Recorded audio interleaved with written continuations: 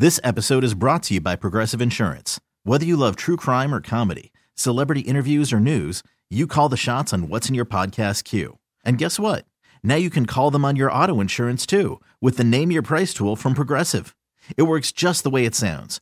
You tell Progressive how much you want to pay for car insurance, and they'll show you coverage options that fit your budget. Get your quote today at Progressive.com to join the over 28 million drivers who trust Progressive. Progressive Casualty Insurance Company and Affiliates. Price and coverage match limited by state law. I'm live here at Amelia Island this year with Derek Bell, and we're just sitting here reminiscing about the old days at Road America. Derek, can you shed some light or maybe remember maybe a little fond story about Road America? Well, I went there quite a lot. I don't think I drove single-seaters there. I don't think I drove Formula 5000. I drove a few races. But I remember one of the first times I went was to David Hobbs was driving the Carling Black Label Can-Am car at the Can-Am race at Elkhart Lake. And it somehow coincided with the fact that the Indy 500 had been rained off, as it invariably happened. So he couldn't do our race at Elkhart Lake, or his race, so he asked me to stand in and drive the Carling Black Label car. And the first time I'd driven the Can-Am, actually, I lie, no, it was the second time I'd driven another one before that, which was not an M8F, it was like an early one, M8E or something, very nice little car for Lothar Moschenbacher, but that was at Mid-Ohio. So I went to drive this big car, the proper sort of M8F, whatever the top, of the tree McLaren for David. And I met, unfortunately, because I hadn't qualified or anything, I had to start from the back of the grid.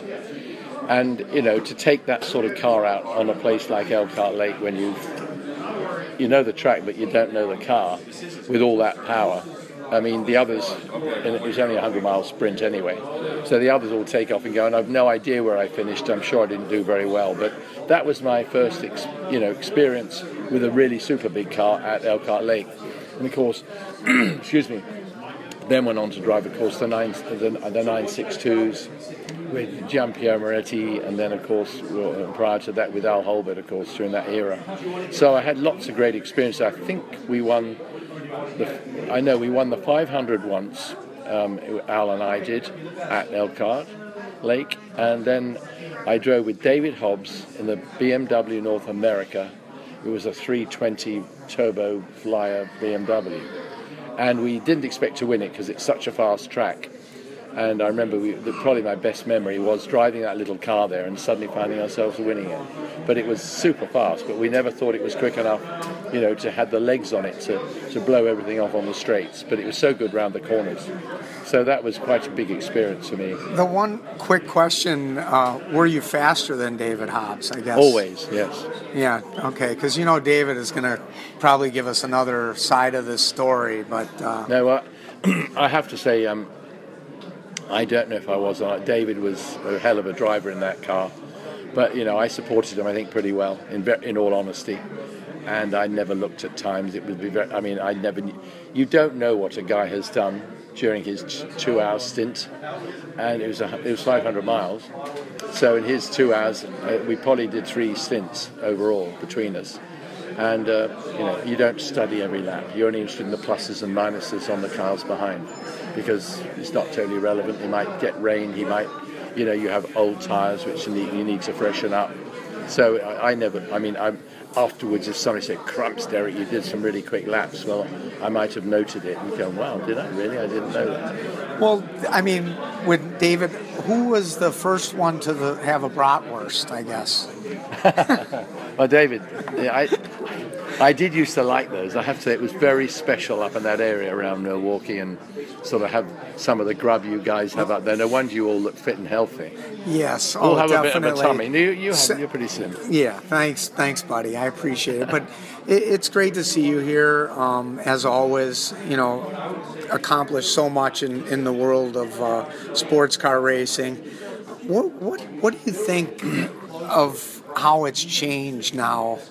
When you're looking back at when you won, at Le Mans. Le Mans is a different thing, like Daytona is a different thing. I have to say, All I can really say is I think that us lot, me and all my teammates, you need great teammates. I had lots of those fabulous team drivers. You need to have the best car and the best teammates, and you're going to do extremely well, unless you make a mistake, which we didn't do very often. As John Wyer would say, I don't pay you to crash. And so you had to keep it on the road. And he was a guiding light for me. Mr. Wyer was around the Gulf Mirages and the GT40s and then the 917. So he sort of taught me a certain discipline. And I think, what we had was the most incredible era of sports car racing, which I don't think will ever be matched, because you can't go out and buy those phenomenal cars. And I think the greatest thing that all that era, whether it was in America or whether it was in the World Championship over in the rest of the world as well, Porsche would sell a Porsche 962, and they would sell it from, whatever the price was, $350,000, whatever it was. The owner, whoever it was, Bob Aiken, whoever you like that owned them, they could then go out and hire a driver to go with them. And there were a lot of us out there that were capable of driving fast cars fast. And, you knew you could do well for a moderately low amount of money. Now it's got out of all proportion. And there's only 2 Porsches out there in the races.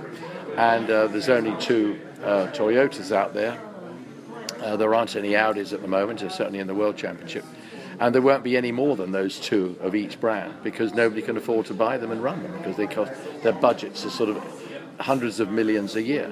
Now our budgets were probably, in real total, might have been $1 million a year at the end of the day. But you can't compare it. And we had great racing, but the fact was there were 10, 15 Porsches starting Le Mans, and over when we started at Daytona there'd be 10 or 12 962s out there. All right, people say how boring to see 16 Porsches go around, but there were lots of other cars too. There were Jaguars in there were Nissans, there were Toyotas, and other stuff as well, all capable of winning. It's just that you could buy a Porsche and you knew you were going to finish pretty darn well. And they provided that sort of pool of cars for which you could go and buy. Nowadays you can't. There's only 4 top cars, 2 in 2 different teams, so everybody else is going to go run behind them. And I think that's, a retrograde step for sports cars. It's very exciting. Think of, oh, wow, a hybrid. Look at the power it's got, the acceleration and all that, and the cornering. What's the good of that if you've only got 4 in the race? A great point. Were you able to drive a 919? I know there was talk about you getting in and driving one. I haven't. No, but they still talk about it. They talked about it, last year at Rennsport. Maybe next time I might have the chance to get in. They keep saying I should, and I think, I could easily drive one. It's not complicated. Right. You don't have to fiddle with all the switches. They just say, like, Mark Webber said to me, it's all right, Derek, we'll just give you, 800 horsepower and off you go. And that's all I need for the experience of driving it. I've driven cars with 1,000. I was in a P1 McLaren recently, and that has 900 to 1,000 horsepower. And it was magnificent. The cars are unbelievable to drive nowadays. And it's not electronic horsepower like the 919, where it's controlled from the pits because it burned the tires off. That's right, exactly. Back when you drove, you had to use your foot. I think George Fomer always says it, that my foot was my traction control. Yeah, it was. And I talk about it very much, particularly with the beautiful Löwenbräu Porsche sitting here in a photograph nonetheless. But, you come out of a corner, we had 800 horsepower. And, of course, the car was pretty, relative to today, fairly crude. It had ground effects. But we'd come out and we'd be balancing it, as George said, on the throttle as we came out, trying to get the minimum amount of wheel spin. So we're trying to get the straightest line out of the corner and have full throttle. The 2 things weren't easy to do.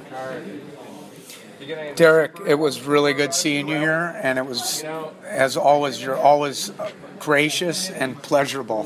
Thanks, Eddie. To be with. Good to be Thanks. with you. Thank you, man. Okay, thanks a lot, bro. I'll see you later. I'll send it to Justin. Yeah, do. Yeah. Okay, picture this. It's Friday afternoon when a thought hits you. I can spend another weekend doing the same old whatever, or I can hop into my all-new Hyundai Santa Fe and hit the road. With available H-Track all-wheel drive and 3-row seating, my whole family can head deep into the wild. Conquer the weekend in the all-new Hyundai Santa Fe. Visit HyundaiUSA.com or call 562-314-4603 for more details. Hyundai, there's joy in every journey.